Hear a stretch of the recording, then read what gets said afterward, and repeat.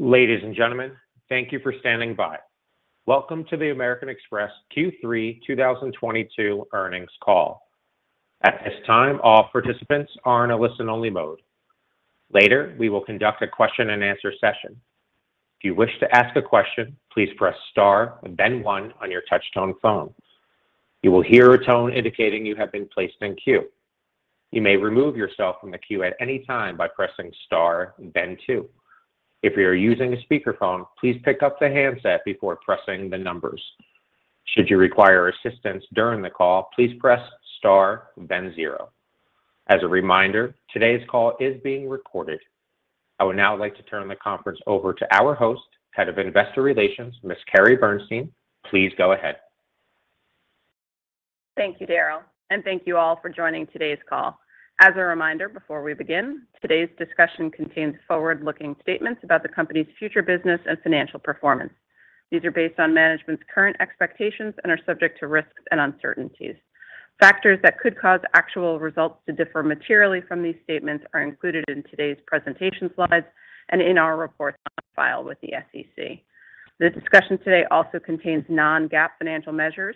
The comparable GAAP financial measures are included in this quarter's earnings materials as well as the earnings materials for the prior periods we discussed. All of these are posted on our website at ir.americanexpress.com. We'll begin today with Steve Squeri, Chairman and CEO, who will start with some remarks about the company's progress and results. And then Jeff Campbell, Chief Financial Officer, will provide a more detailed review of our financial performance. After that, we'll move to a Q&A session on the results with both Steve and Jeff. With that, let me turn it over to Steve. Thanks, Carrie, and good morning, everyone. Thank you for joining us for our third quarter earnings call. As you saw in our release this morning, we had another strong quarter. Revenues grew 27% on an FX-adjusted basis, and earnings per share was $2.47, up 9% over last year. Our investments to drive customer engagement, acquisitions, and retention once again generated great results, and our credit quality remained strong.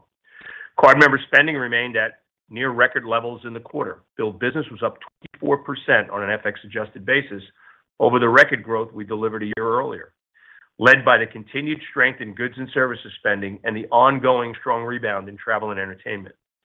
As we said earlier this year, we expected the recovery in travel spending to be a tailwind for us, but the strength of the rebound has exceeded our expectations throughout the year.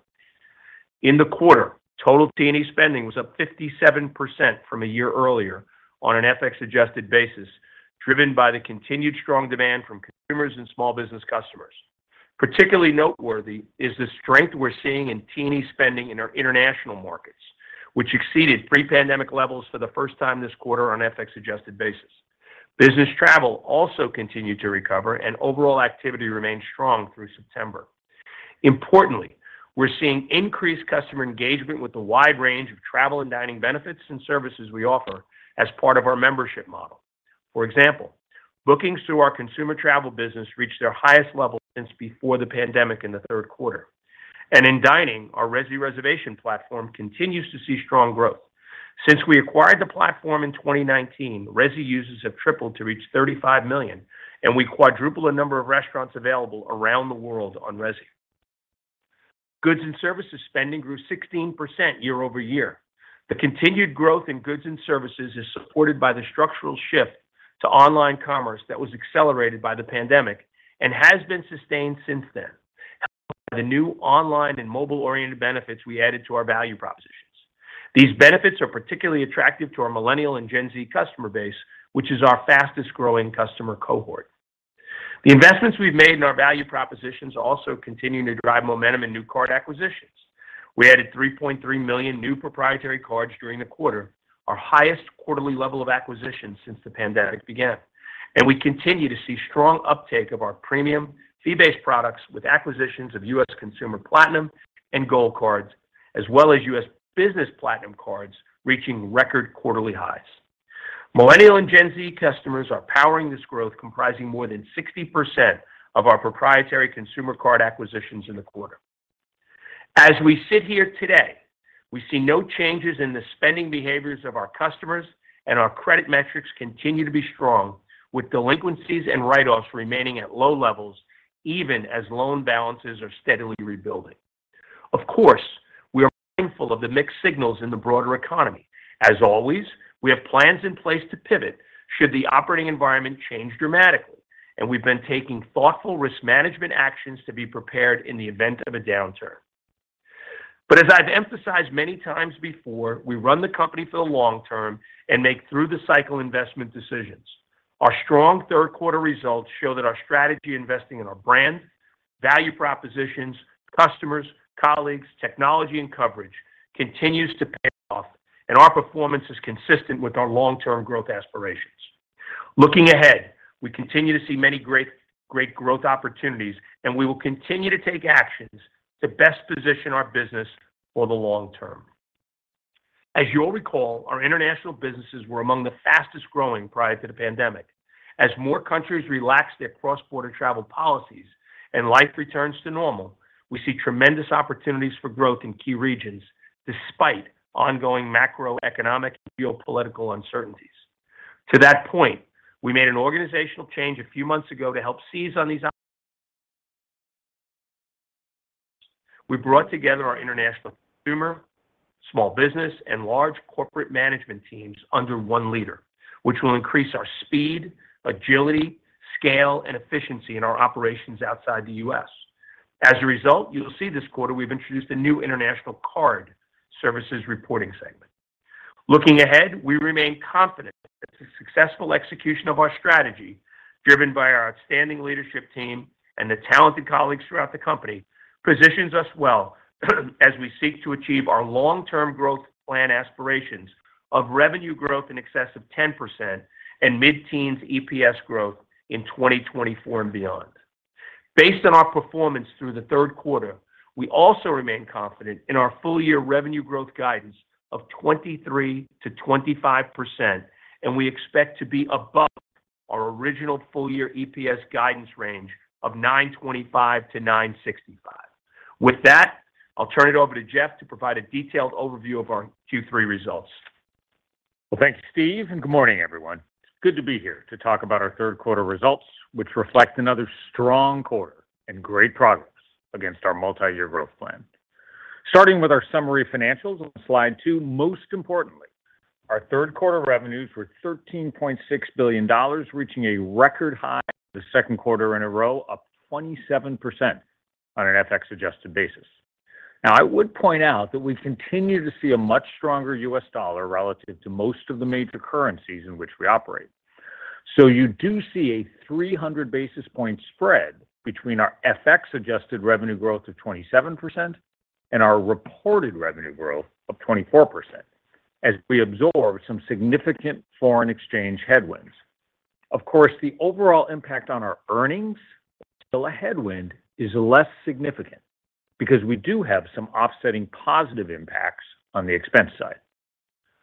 Our revenue performance in the third quarter drove reported net income of $1.9 billion and earnings per share of $2.47, representing EPS growth of 9% year over year.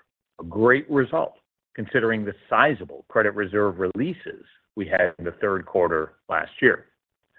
Because of these prior year reserve releases, we have also included pre-tax provision income as a supplemental disclosure again this quarter. On this basis, pre-tax provision income was $3.2 billion, up 43% versus the same time period last year, reflecting the growth momentum in our underlying earnings. Before getting into a more detailed look at results, let me spend just a minute briefly explaining how we've evolved our financial reporting for the organizational changes that Steve discussed earlier. You will see in the disclosures that accompany our earnings release that beginning this quarter, we have moved from 3 to 4 reportable operating segments. We first took Global Consumer Services and split the U.S. into its own segment, creating U.S. Consumer Services. We then combined the international consumer business with the international portion of small and medium-sized enterprises and large corporate, creating the new International Card Services segment. Commercial Services that includes U.S. SME, U.S. large corporate, and select global corporate clients. And lastly, our Global Merchant and Network Services segment remains largely unchanged, and as always includes our Global Payments Network and network partnerships.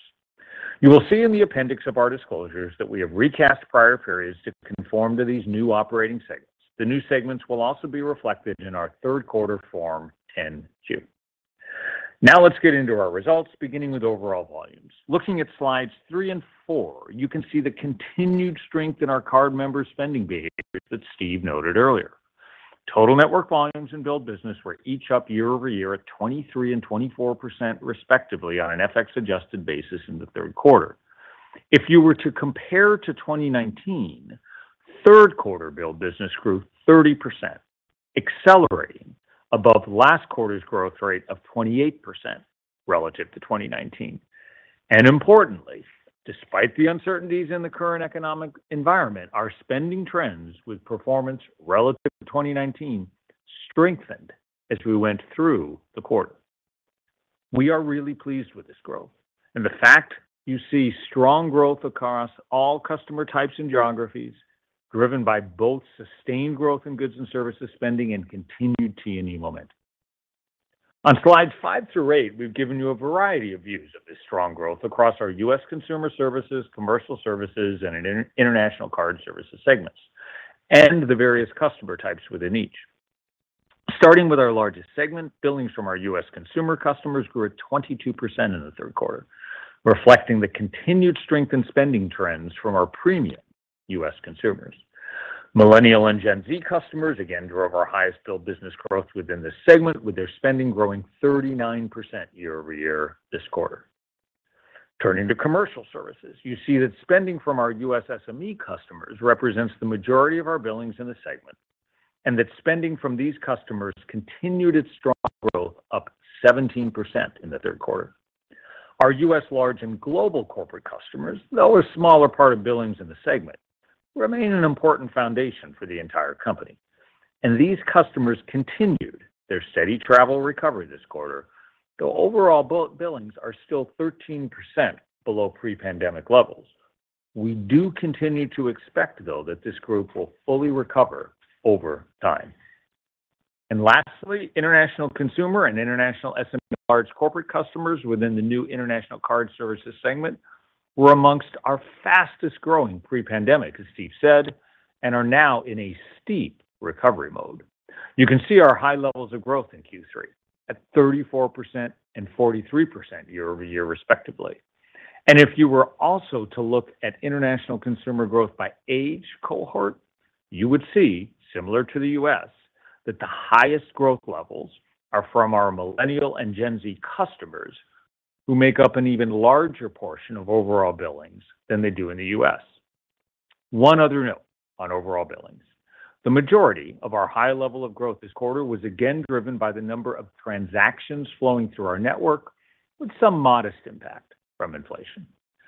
Overall, then, we are pleased with the momentum we see across the board in our spending volumes, which is tracking in line with our expectations for both the year and for our long-term aspirations.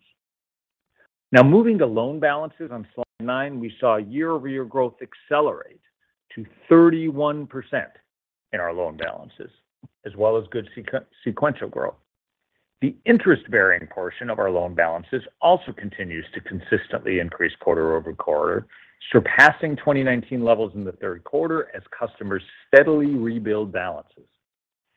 As you then turn to credit and provisions on slides 10 through 12, the high credit quality of our customer base continues to show through in our strong credit performance. Write-off rates for card member loans remain well below pre-pandemic levels, flat to where they have been for the last few quarters, as you can see on slide 10. As expected, you do now see that delinquency rates for loans have started to modestly tick up, but also remain well below pre-pandemic levels. Turning now to the accounting for this credit performance on slide 11, as you know, there are two components to our provision expense. Our actual write-off performance in the quarter, which, as we just discussed, remains strong. And second, changes in our credit reserves, where there are a few key drivers. Our loan balances, especially our revolving loan balances, grew strongly quarter over quarter. And the macroeconomic outlook that we flowed through our models, which was informed by third-party macroeconomic forecasts as well as the latest Fed outlook, was slightly worse this quarter, relative to last quarter. The combination of our strong loan growth, and the updated macroeconomic assumptions resulted in a $387 million reserve build. This reserve build, combined with low net write-offs, drove $778 million of provision expense for the third quarter. As you see on slide 12, we ended the third quarter with $3.5 billion of reserves, with reserves for loans representing 3.2% of our balances. I would point out, even with this quarter's reserve build, this remains well below the reserve levels we had pre-pandemic, driven by our improved portfolio quality today compared to that prior time period. Going forward, we continue to expect delinquency and loss rates to move up slowly over time, but to remain below pre-pandemic levels this year. I do expect to end the year with a higher level of reserves on our balance sheets than where we ended this quarter, given our expected loan growth. The overall level of reserve adjustments will again be influenced by how the macroeconomic outlook evolves in the fourth quarter. Moving next to revenue on slide 13. Total revenues were up 24% year over year in the third quarter, or 27% on an FX adjusted basis. Before I get into more details about our largest revenue drivers in the next few slides, I would note that service fees and other revenue was up 39% year over year. Similar to last quarter, this strong growth was largely driven by a recovery in travel-related revenues. Our largest revenue line, discount revenue, grew 26% year over year in Q3 on an FX adjusted basis, as you can see on slide 14, driven by both our sustained growth in goods and services spending and the continued momentum in T&E spending that you saw in our spending trends. Net card fee revenues were up 23% year over year in the third quarter on an FX adjusted basis, with growth continuing to accelerate, as you can see on slide 15, largely driven by the continued attractiveness to both prospects and existing customers of our fee-paying products due to the investments we've made in our premium value propositions.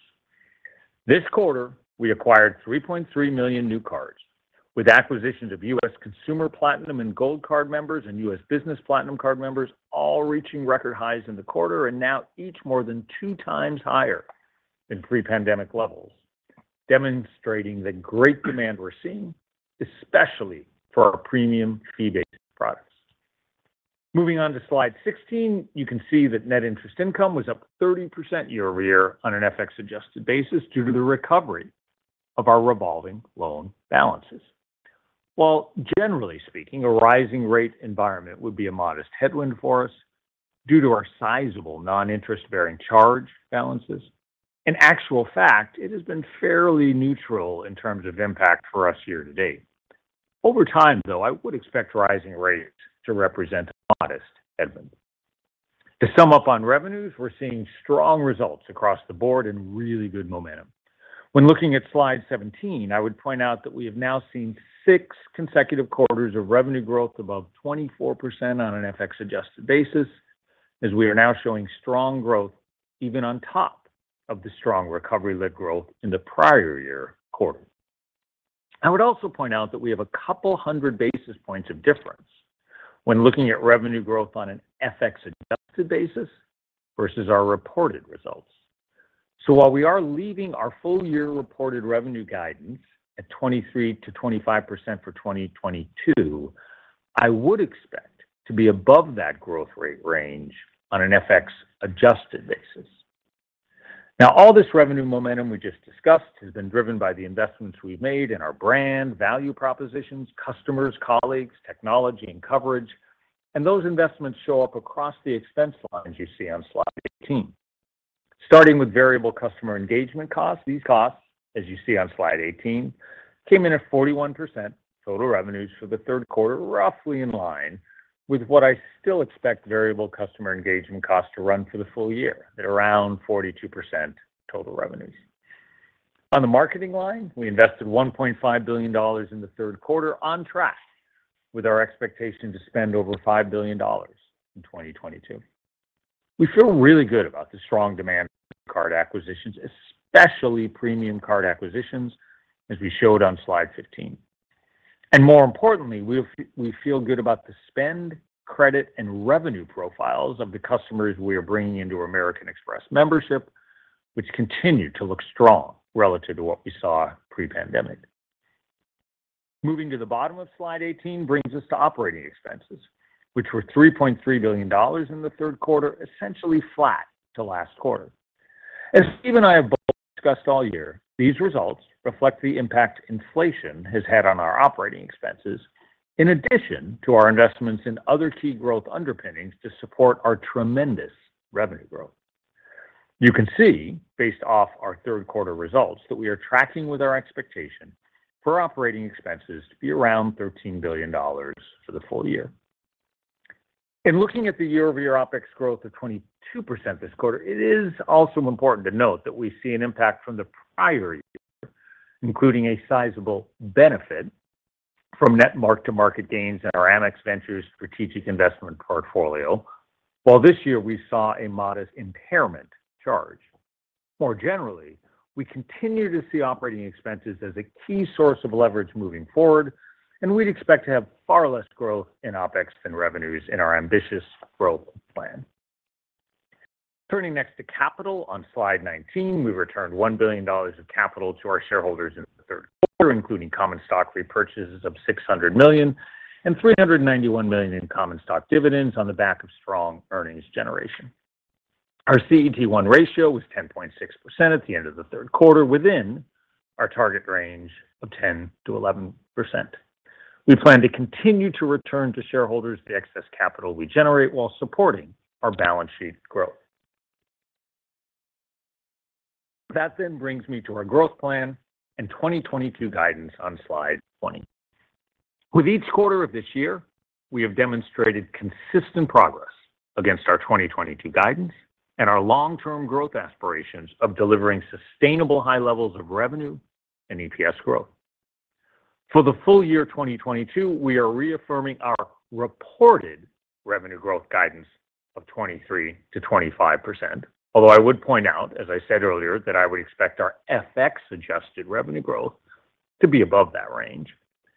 And we now expect to be above our original EPS guidance range of $9.25 to $9.65.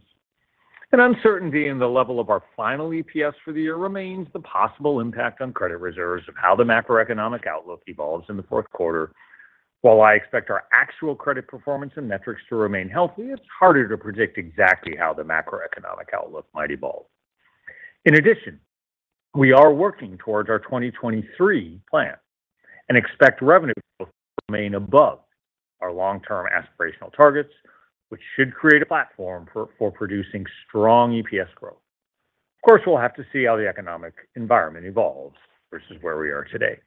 In any environment, though, we remain committed to executing against our growth plan and running the company with a focus on achieving our aspiration of delivering revenue growth in excess of 10% and mid-teens EPS growth on a sustainable basis in 2024 and beyond. And with that, I'll turn the call back over to Carrie to open up the call for your questions. Thank you, Jeff. Before we open up the lines for Q&A, I will ask those in the queue to please limit yourself to just one question. Thank you for your cooperation. And with that, the operator will now open up the line for questions. Operator? Ladies and gentlemen, if you wish to ask a question, please press star, then one on your touch-tone phone. You'll hear a tone indicating that you've been placed in queue. You may remove yourself from the queue at any time by pressing star, then two. If you're using a speakerphone, please pick up the handset before pressing the numbers. One moment, please, for the first question. Our first question comes from the line of Ryan Nash with Goldman Sachs. Please proceed with your question. Hey, good morning, guys. Morning, Ryan. So maybe just start on the top line, Steve. Solid results once again, although clearly, as you and Jeff articulated, FX was a headwind in the quarter. And I know you mentioned you're not seeing any changes. Jeff mentioned the strength over the quarter. Can you maybe just talk about, what you're seeing from a spend perspective, maybe relative to what you saw 90 days ago, any changes under the surface? And then maybe just flesh out a little bit further your confidence in the ability to generate, mid-teens, top and bottom line growth into 2023? Thank you. We're confident. Look, the spending speaks for itself. Just look at some of these numbers. You've got, goods and services up 16%. Our U.S. consumer is up 22%. Millennial spending is up 39%. Our T&E spending is up 57%. International spending is 37%.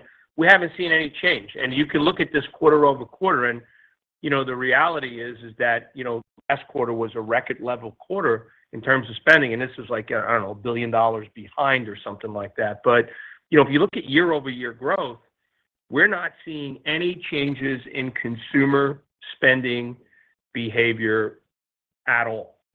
And look, that's not to say that things may not change, but I can only look at what I'm seeing right now. And if I look from a forward perspective, the question that we get is, what about T&E? Can T&E spending hold, so forth and so on? And look, I think, you heard Ed Bastian last week, and he talked about, not only what's been going on at Delta, but what they see going on through the holiday season. I think you've heard Chris Nassetta as well say the same kinds of things and what's happening with Hilton and the two of our biggest partners. And so, when we look at our consumer travel booking, we see, higher bookings than we've seen, in a long, long time. I mean, that goes pre-pandemic. So if I look 3 out, because the next question that people ask is, what does the holiday season look like? Well, the holiday season from a travel perspective looks really, really strong because people are booking 3 months out. And if you're going to be traveling, you're probably going to be going to restaurants. And if you're traveling someplace, you're probably bringing presents with you as well. So, we don't see anything really changing over the next 3 months. And, and as we go into next year, we still feel really good about, what our growth plan is. And, the only thing I would say is, because I think I need to say this, is that if things change, we will be prepared to pivot. And, I think people saw that during the pandemic. We've got our recession playbook. You have a credit cycle playbook, and we'll pull that playbook lever if we need to pull it. But to pull it at this particular point in time doesn't make any sense. We're seeing strong growth, and we're seeing strong credit results overall. So right now, nothing new. And the way I would headline this is that, this quarter looks like the first quarter, which looked like the second quarter, and it's the third quarter. It's another strong quarter for us. And the only thing that I would say is, when you look at our model, I think not only this quarter, but this year, it really shows the strength of our differentiated business model. We have a different model than other people out there in the market. And I think that's coming through on our statistics. Year over year earnings growth and, the top line revenue growth is, not something you're used to seeing from us, unless you've been looking at the last 6 quarters. And Ryan, let me just add maybe a few other comments to try to dimension when Steve and I use a term like, well, we know how to pivot if we need to. I would remind everyone that GDP in the U.S. shrank in the first 2 quarters of this year, and we've been putting up revenue growth in the 24 to 30% range steadily right through that. I'd remind you that I talked about our credit reserve is influenced by macroeconomic forecasts, and so you can go look at what the Fed said in September. You can go look at what Moody's is saying, and they are predicting modest upticks in unemployment. And that's contemplated in everything Steve and I have said and in the guidance that we've provided. If you look at October is just a continuation of all that Steve just talked about thus far. So, we feel good about the guidance we've given. We are acknowledging the environment we're in, but I don't want people to overplay our reaction to the fact that growth has been pretty slow in the U.S. because we're, with our differentiated business model, as Steve just pointed out, performing very strongly in this environment. Thank you. Our next question comes from the line of Sanjay Sakhrani with KBW. Please proceed with your question. Thanks. Good morning. guess want to follow up on that Morning, previous Sanjay. question. Steve, you talked about the recession playbook. Maybe we could just talk about, your comments about operating the business for the long term, and if we were to see a slowdown, how we should think about managing expenses. Marketing has been boosted quite a bit. You wouldn't want to grow as fast as you are right now in a backdrop. So maybe you could just talk about the flex there, how we should think about the aspirational targets in the backdrop of a recession or, mild one even. And then, Jeff, could you just hit the reserve rate? I know people tend to think about that reserve rate as it relates to CECL Day 1. Do you see yourself getting back to that level given how low losses are right now? Thanks. So if you think about operating, sort of in a recession, operating the playbook, I think the first thing you have to realize is that, when you look at sort of credit and you look at how you acquire customers and how you underwrite customers, those are things that we do on an ongoing basis, right? And so we make adjustments, daily, weekly. I mean, the models are constantly being updated and changing, and our return thresholds are changing. And so, as we say, we manage through the cycle. When we look at a basket of card members, we manage that so that coming through that there is profitability. Okay, and so we will continue to do that. And I'll point you back to the pandemic and what we did during the pandemic, because I think that's a really good model for us. So what did we do? Well, you pulled back on your card member acquisition because, number one, we didn't have enough transparency at that particular point in time. And number two, maybe we weren't feeling good about, the card members that we could acquire at that point, but we never shut it down. We still acquired card members. So you would see that. The only thing I would point out is, we've been trending from a marketing perspective to spend well in excess of $5 billion. If you go back, pre-pandemic, that number was between $3.5 and $3.9 billion. And so it gives us a lot of flexibility in terms of delevering our marketing expenditure. The other thing you have to realize is that a lot of our cost of card member services are variable in terms of spending. And so and rewards as well, they go up and they go down as spending increases. And so I have a lot of confidence in our ability to flex our marketing numbers down. I have tremendous confidence in our ability to flex our operating expenses, because operating expenses in a lot of ways go along with a lot of our volume. So, and we've proven we can do that. And, and I think our underwriting, you would continue to tighten that up, but that's something that we look at on an ongoing basis. That's not something that you sort of tighten up when you get into it. You're tightening that up as you go along and as you see any signals.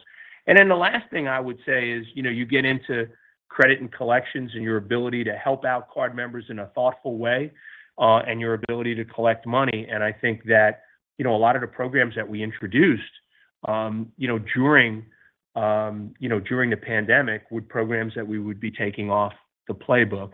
And the last point I would say is, our card base is not representative of the U.S. Economy. When you look at the share of cards that we have in this marketplace and the number of card members, it's obviously, well below double digits, and they're not necessarily representative of what's going on in the broader economy. And the last point that I would make is, a lot of people try and equate what's going on with the stock market and going on in spending.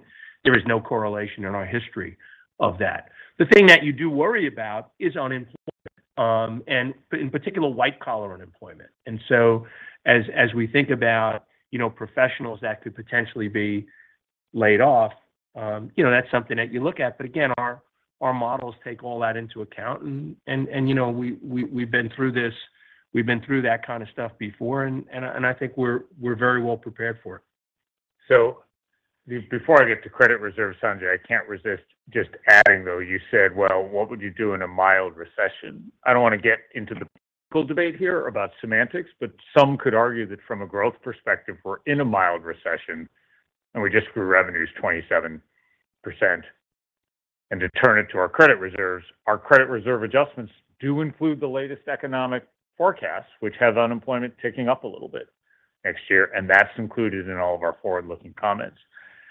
As you point out, and maybe to help everyone, Sanjay, I think it's on slide 12 in our deck today, our day one credit reserve percentages of total loans were 4.6%. This quarter, they were all the way down at 3.2%. I will point out that if you look across the industry, that is by far the lowest percentage. It's also the lowest percentage relative to day one.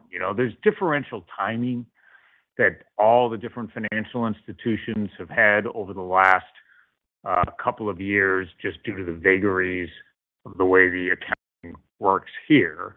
But as you sit here today, our reserve balance, both on an absolute basis and relative to that day one basis, is below the industry. And that makes sense, Sanjay, because we have by far the most premium book in the industry. We have by far the strongest credit metrics. And relative to pre-pandemic in that day one number, our credit profile is stronger today. All the talk you hear from Steve and I and Doug and others about our record success bringing more premium consumers into the franchise over the last couple of years has an impact on credit profile as well. So all else being equal, you would not expect our reserve percentage of loans to get back to where it was day one CECL because the average credit profile is stronger than it was day one CECL. Thank you. Our next question comes from the line of Mark DeVries with Barclays. Please proceed with your question. Yeah, thanks. Could you discuss what's driving, the accelerating new account growth off of already higher numbers and how sustainable, you view account growth anywhere near these levels to be? Any color you can provide on kind of the ramp and spend you would normally observe from new accounts as they age? And then finally, did you see a surge in new account applications from Gen Z around your Jack Harlow concert? I can't comment on the Jack Harlow concert. Not that I can't comment on it. I'm not aware of the surge in account acquisition. I'm sure it didn't hurt us.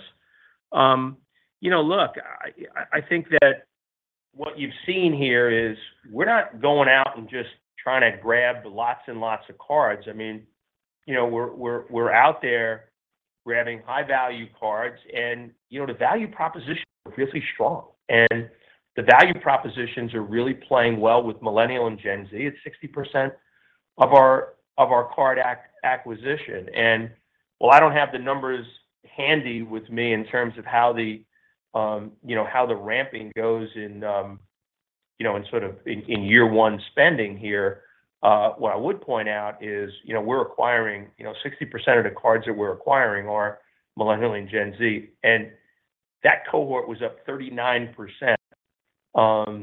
this quarter. So, I think this whole concept of generational relevance and bringing people into the franchise early and bringing them in on a premium product that they can really embed their lives into has really helped us out tremendously, as opposed to bringing them in on a fee-free product and then trying to upgrade them along. I think, a lot of Millennials and Gen Zs are using this product. And again, as we've always said, just a payment product. I mean, we view ourselves as a lifestyle brand and as a lifestyle product. The Jack Harlow concert is a good example of kind of the things that we do to embed ourselves in people's lives. And we talked about Resi, and we talked about travel, and those services and those bookings are going up, and people are using that. And so it's just more than just a payment product. So Mark, I don't have the first year ramp up spending, but 39% is a pretty good indication. As far as we're going to acquire 3.3 million cards next quarter, I don't really have any idea. I mean, we'll acquire those cards that, as we underwrite them, they make sense for us to go. They will be profitable through the cycle. Could that be 3.3? Yeah, it could be 3.3, could be 2.9, could be 3.5. we're not setting card acquisition targets. What we're looking at is acquiring those card members that meet our criteria, and it just so happened that it was 3.3 this particular quarter. Yeah, the only two comments I would add, Mark, are amongst the modest risk management adjustments we've made across the course of this year is we have significantly actually raised our financial hurdles required for some of the new card members that we're bringing in, and still just brought in a record level, which tells you something about the level of demand that we see right now due to all of the traits that Steve just talked about. I'd also point out, as I said in my earlier remarks, that average customer whose behaviors we track every single month is coming in with much higher spend patterns, much better average credit quality, and a much greater average fee component than what we were seeing pre-pandemic. So it's harder to qualify to get a card. We're getting more. I mean, just to cut to the chase. Thank you. Our next question comes from the line of Betsy Graseck with Morgan Stanley. Please proceed with your question. Hi, good morning. Thanks so much for the time. Hi, Betsy. I just wanted to understand a little bit about how you thought the FX impacted yourself in the quarter. I mean, I know we can see a variety of ways that you present, but just want to understand from your perspective what the what the impact was on the revs and on the expense side, in particular the reward side, and then give us a sense as to how you think about the revenue guidance range if it was FX adjusted, for the year and for what you're expecting in the fourth quarter. Thanks. So thank you for the question, Betsy. I will say I think foreign exchange movements are very dramatic right now, and more dramatic than they've been in many years. I think are a little difficult to communicate and hard for a lot of people to fully understand. So you've seen dramatic moves in many of the currencies that are most important to us, from the yen to the euro to the pound. And so when you look at our revenue growth this quarter, that's why you saw a 300 basis points difference between the FX adjusted revenue growth and the reported revenue growth, 24%. Now, on the bottom line, it is a much more muted impact, Betsy, because of course we also have a very large proportion of our colleagues outside the U.S. to go with all that business that we do around the globe. The cost of rewards in all those countries is in the local currencies. So the impact on our earnings per share is pretty de minimis. I think we have a 10K disclosure where we talk about over the course of a full year movement maybe costing you, 10 cents. That's a pennies a quarter. So that's why I don't really call it out when I think about EPS. When you convert all that into our guidance, it's why we're very comfortable saying we're going to be above our EPS guidance range. We left our reported revenue growth number the same as it was previously. I would expect to be a couple hundred basis points above that reported revenue guidance on an FX adjusted basis. So, I'll conclude by saying in some ways what we're saying is our revenue performance has exceeded our expectations of 90 days ago. That has sort of offset the foreign exchange headwinds, which are a little bit greater on the revenue side than what I would have expected 90 days ago. But at the bottom line, you don't really need to factor it in that much.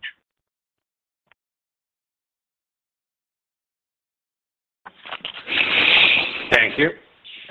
Thank you. Our next question comes from the line of Bob Napoli with William Blair. Please proceed with your question. Thank you, and good morning.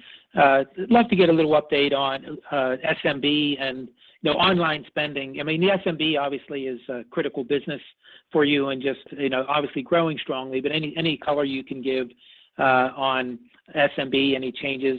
And then online spend has actually been pretty steady. I mean, a lot of discussion around what is the right growth rate for online spend versus offline over the long run. I think there's a little bit of a decel and maybe an offline, but steady in online. So just any color on SMB and your thoughts on the long-term growth of online spending.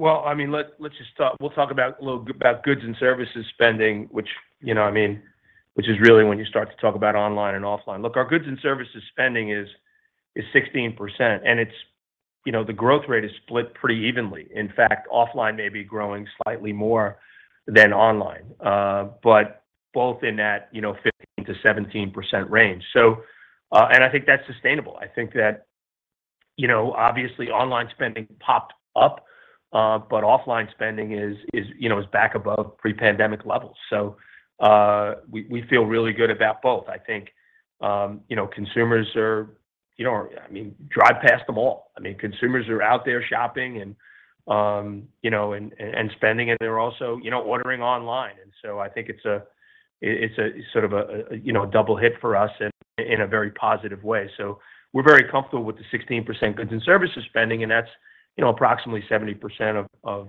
all of our spending. As far as small business continues to perform very, very well. And we've had, in this quarter, we had 17% growth, and it's a large piece of our business. And we're doing, more and more things, with our checking account, with Cabbage and small business loans, and so forth. So we feel good about small business, and it continues to perform really well for us.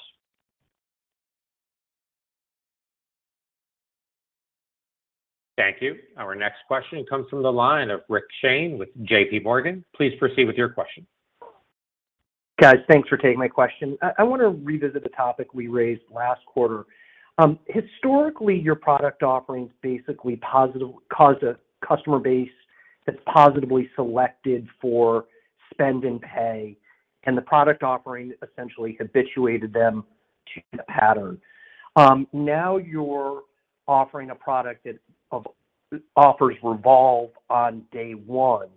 And as you move into a younger demographic, do you think over time, despite the upward move in terms of credit profile, that will change credit performance, that you will actually increase your beta to the credit cycle because you've changed the way you've habituated your customer and how you've selected them? Yeah, so I think, Rick, it's a good question because you are good to point out that there's been a significant change as we have, from our perspective, added more functionality for all of our customers on what are traditional charge products. And most of those customers still use them as traditional charge products and leave it paying off every 30 days. And some occasionally take advantage of their new functionality and being able to carry a balance if they want for a little bit. But when you think about the impact on the company, Steve used the term a couple times today, our differentiated business model. If you look over time, our net interest income is about 19-20% of our overall revenues. And that's where it was many years ago. And frankly, that's where we'd expect it to be many years from now. Because as much as we see an opportunity to get a little bigger share of our both consumer and small business customers' lending wallet, we grew fees 23% this quarter, and we are seeing tremendous growth in discount revenue. So we do get great growth and expect to continue to get great growth on the lending side, but I don't actually expect it to make a big difference in the overall mix of revenues that we have as a company or in the business model we have. No, I don't think it's going to make a difference in the mix of, as Jeff said, in the mix of our overall, breakup of revenue and a breakup of revenue. But I think what it also gives us an opportunity is to actually acquire more spending. And when we did not have that feature, that group may have started off with a competitive lending card.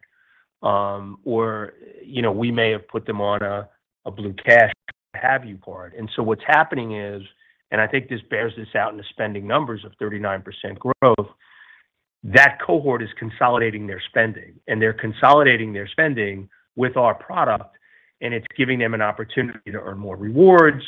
And so I don't really think it changes the credit profile. I think it gives us an opportunity to actually capture more spend and to ultimately capture more revenue. And the more important part is, I think the lifetime value of these customers is going to be a lot more than the lifetime value of where we acquired previously, because we're going to run these people right through. We're going to run these consumers right through the cycle, and they're going to be with us from day one. And I think that's really important. So I don't think it changes the profile of our revenue. I don't think it changes the profile of sort of the riskiness of our company. But I do think it gives us an opportunity to grow more spending and obviously to capture more revenue from this segment. Thank you. Our next question comes from the line of Dominick Gabriele with Oppenheimer. Please proceed with your question. Hey, good morning. Thanks so much for taking my question. The loan growth was up, as you just mentioned, about 31%. That's really industry-leading levels of loan growth. And I know you've talked about in the past that you're trying to penetrate your existing customer base, and so you've effectively underwritten these people through their spending habits over time. But a while ago, I think you provided how much of the loan growth was coming from an existing customer base spending cohort and not. Could you just provide some of the breakdowns that are giving you this supercharged loan growth versus the industry again? Thanks so much.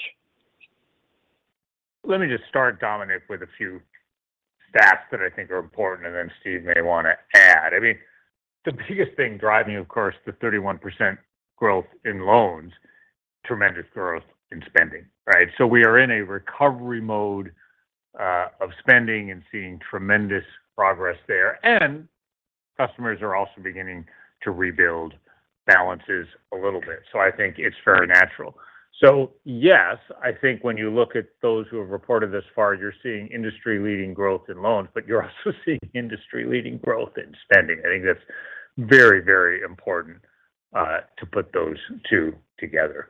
So I think we feel good about the trends and expect them to continue. And I would expect long-term, just as we were before the pandemic, to grow a little faster than the industry on lending and to do it while still maintaining best-in-class credit. Yeah, and I think what's also important to realize is that this loan growth is not all revolving balances here, right? I mean, so that's an important point. But, spending growth like we've had will drive overall loan growth. And yes, we've had a large, year-to-date sort of spending and growth. But if you just look at it sort of sequentially quarter to quarter, because we had pretty much the same card growth, you only have about $4 billion in overall loan growth on a sequential basis, but you do have quite a bit year over year. So it's not like all of a sudden this thing just jumped up. Spending continues. Spending has continued on a quarter to quarter basis, and that drives up loan growth, excuse me. Thank you. Our next question comes from the line of Moshe Orenbuch with Credit Suisse. Please proceed with your question. Great, thanks. Maybe as a follow-up, I think, Jeff, you had mentioned that the interest-bearing portion, had continued to grow faster, kind of helping net interest income. Could you just talk about when that levels off? How does that, I guess, Steve had sort of mentioned just in the answer to the last question a little bit about, kind of a fair amount of that growth in lending not being, kind of interest-bearing balances. So as you look at that, going forward, how do you think that develops? So I would expect, Moshe, for the next couple of quarters to see the revolving or interest-bearing portion of those balances grow a little bit faster than the overall loan growth, because we're not quite back to pre-pandemic levels of behavior. I think our expectation is over time, and I think it may take a while still, you will eventually get back to pre-pandemic types of behavior. The other factor I would point to goes a little bit to Rick Shane's earlier question, which is you do have this evolution going on as we've added a little bit more functionality to some of our charge products. So those customers who have the traditional charge products but have that pay over time feature tend to use it less than your traditional credit card or revolving customer. So that's putting a little bit of complexity in tracking our numbers here. But I think in terms of watching the macro trend, I would expect loan balances to grow a little bit faster than the industry. I would expect for the next couple of quarters the revolving portion to grow a little bit faster than the loan growth. And I would expect all of those things to really settle down into steady state levels about where they were pre-pandemic.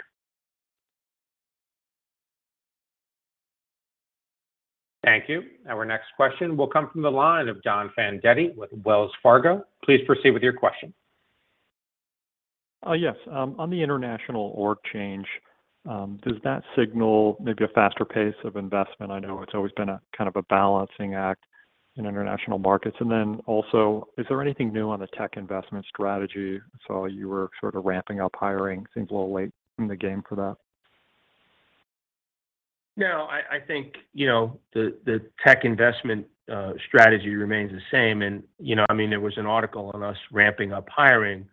That's, there's a lot of contract to conversion that we're doing. Anybody that's, in financial services has their own employee base and has a large contractor base. And so it's not necessarily an indication of increased headcount in technology, nor is it an indication of being late in the game. What it is an indication of is a balancing act between our contractor population and our overall colleague population. So, we've been pretty steady with our tech investment over the last couple of years, and we'll continue that same level of tech investment, this year. And what was your first question, Don? Yes. So the international piece of this. No, I think, from an international perspective, I just think that there is, when you run a global company, it is really important to make sure that you bring the best and the brightest to bear on all the problems and solution and issues that you have. And when you think about acquiring card members, engaging card members, and retaining card members, having a sort of a dual or a tri-market structure sometimes can slow down your speed and your agility versus having a single market leader looking at making what are the right investment decisions for that market. And, so how many small business cards we could acquire, how many consumer cards we acquire, how do you adjudicate what customers should get a small business or a consumer card? I think this will allow us not only to get products to market faster, but to also make sure that we're putting the right investment in the right channels as we move across. As far as extra money being invested in international, we have an enterprise investment strategy, and we will put the money where the best returns are. So if we can get more returns out of investing in market A or market B versus the U.S. or vice versa, we will do that. And the other thing that I would say, look, I've been around for a long, long time, and organizational constructs change for the times that you're in and for the technology that's available, for the value propositions that are available. This is in some ways a little bit back to the future.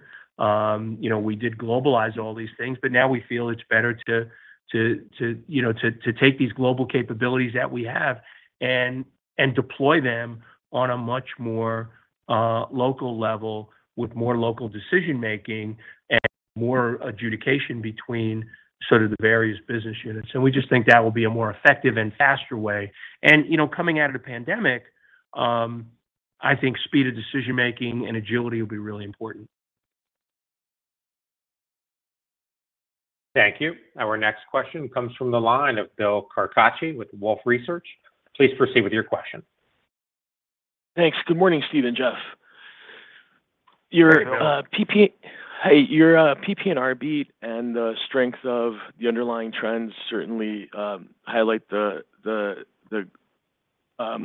earnings power in the model. But I was hoping that you could address investor concerns that thinking back to the 2007 timeframe, your models back then were saying that customers with multiple mortgages were good credits, and you guys essentially grew into that into that recession. And while today's environment is very different, some investors are looking somewhat by analogy to that time frame and have expressed concern that you may once again be growing into the next recession.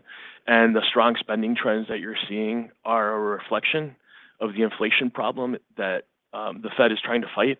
Would love to hear your thoughts around that dynamic. I'll give you my thoughts, and Jeff can kind of jump in. We've learned a lot since 2007, and we've changed quite a bit. And to think that 2007 is indicative of how we handle 2022, I think would be foolish, or 2023. And again, I'll just point you to the pandemic, where I think one of the things that went unnoticed during this pandemic was how we handled people in distress. And I think we handled them very well from both a short-term perspective and a long-term perspective. And if you remember when Jeff used to present these slides during the pandemic, we talked about AR in distress at times. And, we managed that quite carefully. I can also say that our ability to collect is completely different than it was back then. Our models are different back then. But, I think, people can think what they want, but would be foolish to think that we haven't changed or learned a lot. In terms of growing into the recession, what I would say is this: 80% of our growth is driven by transactions right now. So if you look at that spending number, this is not inflation. This is transactions. This is higher levels of engagement. And so, the notion of we're growing because we have some tailwind of inflation is also a silly notion, because we're engaging our card members more. We have more transactions. We have more card members. And the last point, just going back to your first question, is our card base is so much different than it was in 2007 from an economic perspective. It's a much more robust, resilient card base than it was back in 2007. And also the way we grew our balances was not necessarily just through spending back then. There's a lot of balance transfer activity. And so I think, this company is a very different company than it was in 2007. Going into the recession, the card base is different. The way we were growing is different. We've really become much more of a spend growth company. We have a lot more premium card holders. We have a lot more fee-paying card holders than we did. Our growth is coming from very different sources. But at the end of the day, when and if you have a big downturn, we'll see what happens. But we feel pretty good about capabilities, and we feel pretty good about our models, and we feel really good about how our spending is being acquired right now. So we're not just riding a tailwind here. We are riding real growth through customer acquisition and increased spending from existing customers, because the value propositions are driving that growth. And the only thing I would add is that just like that spend is coming from existing customers, the loan growth is predominantly coming from existing customers that we know well, who have a better average credit profile, and we feel good about our winning through the cycle models that tell us these are customers who we should have in any environment. And I think I'll come back to my earlier comments about our credit reserve levels are still below everyone else in the industry. They're below relative to day one CECL where others are, and that's appropriate given our strong credit profile. So we feel good about where we are. Thank you. Our next question comes from the line of Lisa Ellis with MoffettNathanson. Please proceed with your question. Hey, good morning, guys. Thanks for squeezing me in. Just to follow up on that point, given the continued strength in your business and the fact that you're still benefiting from a lot of these sort of lagging recovery tailwinds from the pandemic, Can you just update us on your thoughts on taking advantage of the current valuation environment to pursue some tuck-in M&A or other more like chunkier organic investments, for example, things that you're perhaps looking at or leaning in on in terms of, accelerating areas of your business? Thanks. I mean, chunky organic investments. I mean, you've seen how we've driven our marketing spending and, to acquire card members, while, as Jeff said, making it harder to get a card. So I think we've leaned in on our marketing investments. We feel really good about, our technology investments. And, look, we're always looking at opportunities to tuck things in that makes sense for us. I mean, whether it was Cabbage or Resi or Lounge Buddy or ACOM Pay and so forth, we're always looking at those things that will, add, will be adjacent and add to our organic core. What we're not looking for are things that are sort of outside of our universe. I think we've proven that, we can expand, with our customer base, we can expand the services that we're offering and looking at additional services that lead them to more spending or lead to more acquisition opportunities, which, when you look at Resi, people look at Resi as a restaurant reservation system. We look at that as a way to engage our card members, we look at that as a way to engage with our restaurants, and we look at it as a way to acquire new card members. And so, and ACOM Pay is another one where it's an ability to pick up more B2B spending. So, we're always on the lookout for, capabilities. And if the right valuation comes along with the right, with the right set of capabilities, yeah, we'll take advantage of it. But as far as leaning in sort of on organic investments, I think we've leaned in. I think we've invested in marketing, we've invested in card member services, we've invested in our value proposition, and we've invested in our colleagues and continue to keep our investment levels up in technology. Thank you. Our final question will come from the line of Mihir Bhatia with Bank of America. Please proceed with your question. Good morning, and thank you for squeezing me in here. I just wanted to really quickly touch on the regulatory backdrop, see if there's anything worth highlighting there from your perspective. Specifically, I'm thinking of the Durbin proposal, and if that's interesting to you there, but is there anything else also on regulatory that we should be thinking about? Thank you. I'm sorry, Mihir. It was really hard. I don't know if you're on a speakerphone or it was really hard to hear you. Durbin, is that the question? So, yeah, I was just asking about the Durbin proposal and the regulatory backdrop. Okay, that's very clear now. So, look, in terms of the Durbin proposal, it's a proposal. I can't speculate how this is going to come out, and whether it obviously is not going to impact us because we're a three-party system. So we don't really see that impacting us negatively. Will it impact us positively, or will it actually happen?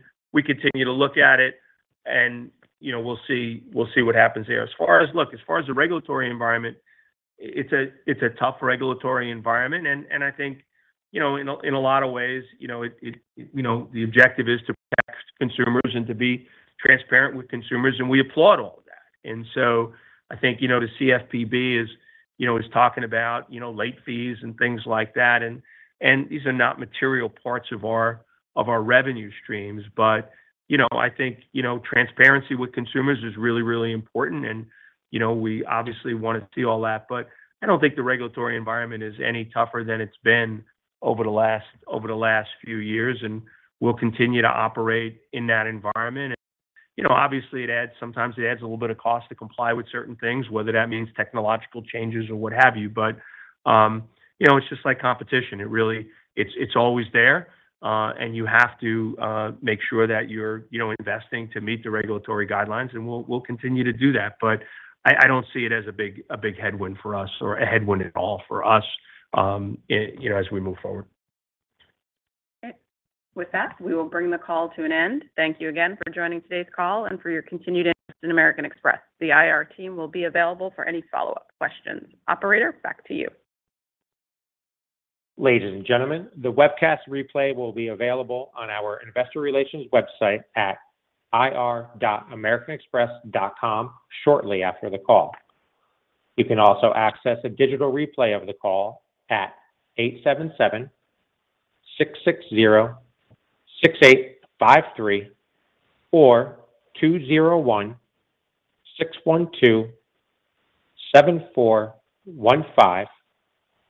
Access code 13732309 after 1 p.m. Eastern Standard Time on October 21st through October 28th. That will conclude our conference call for today. Thank you for your participation.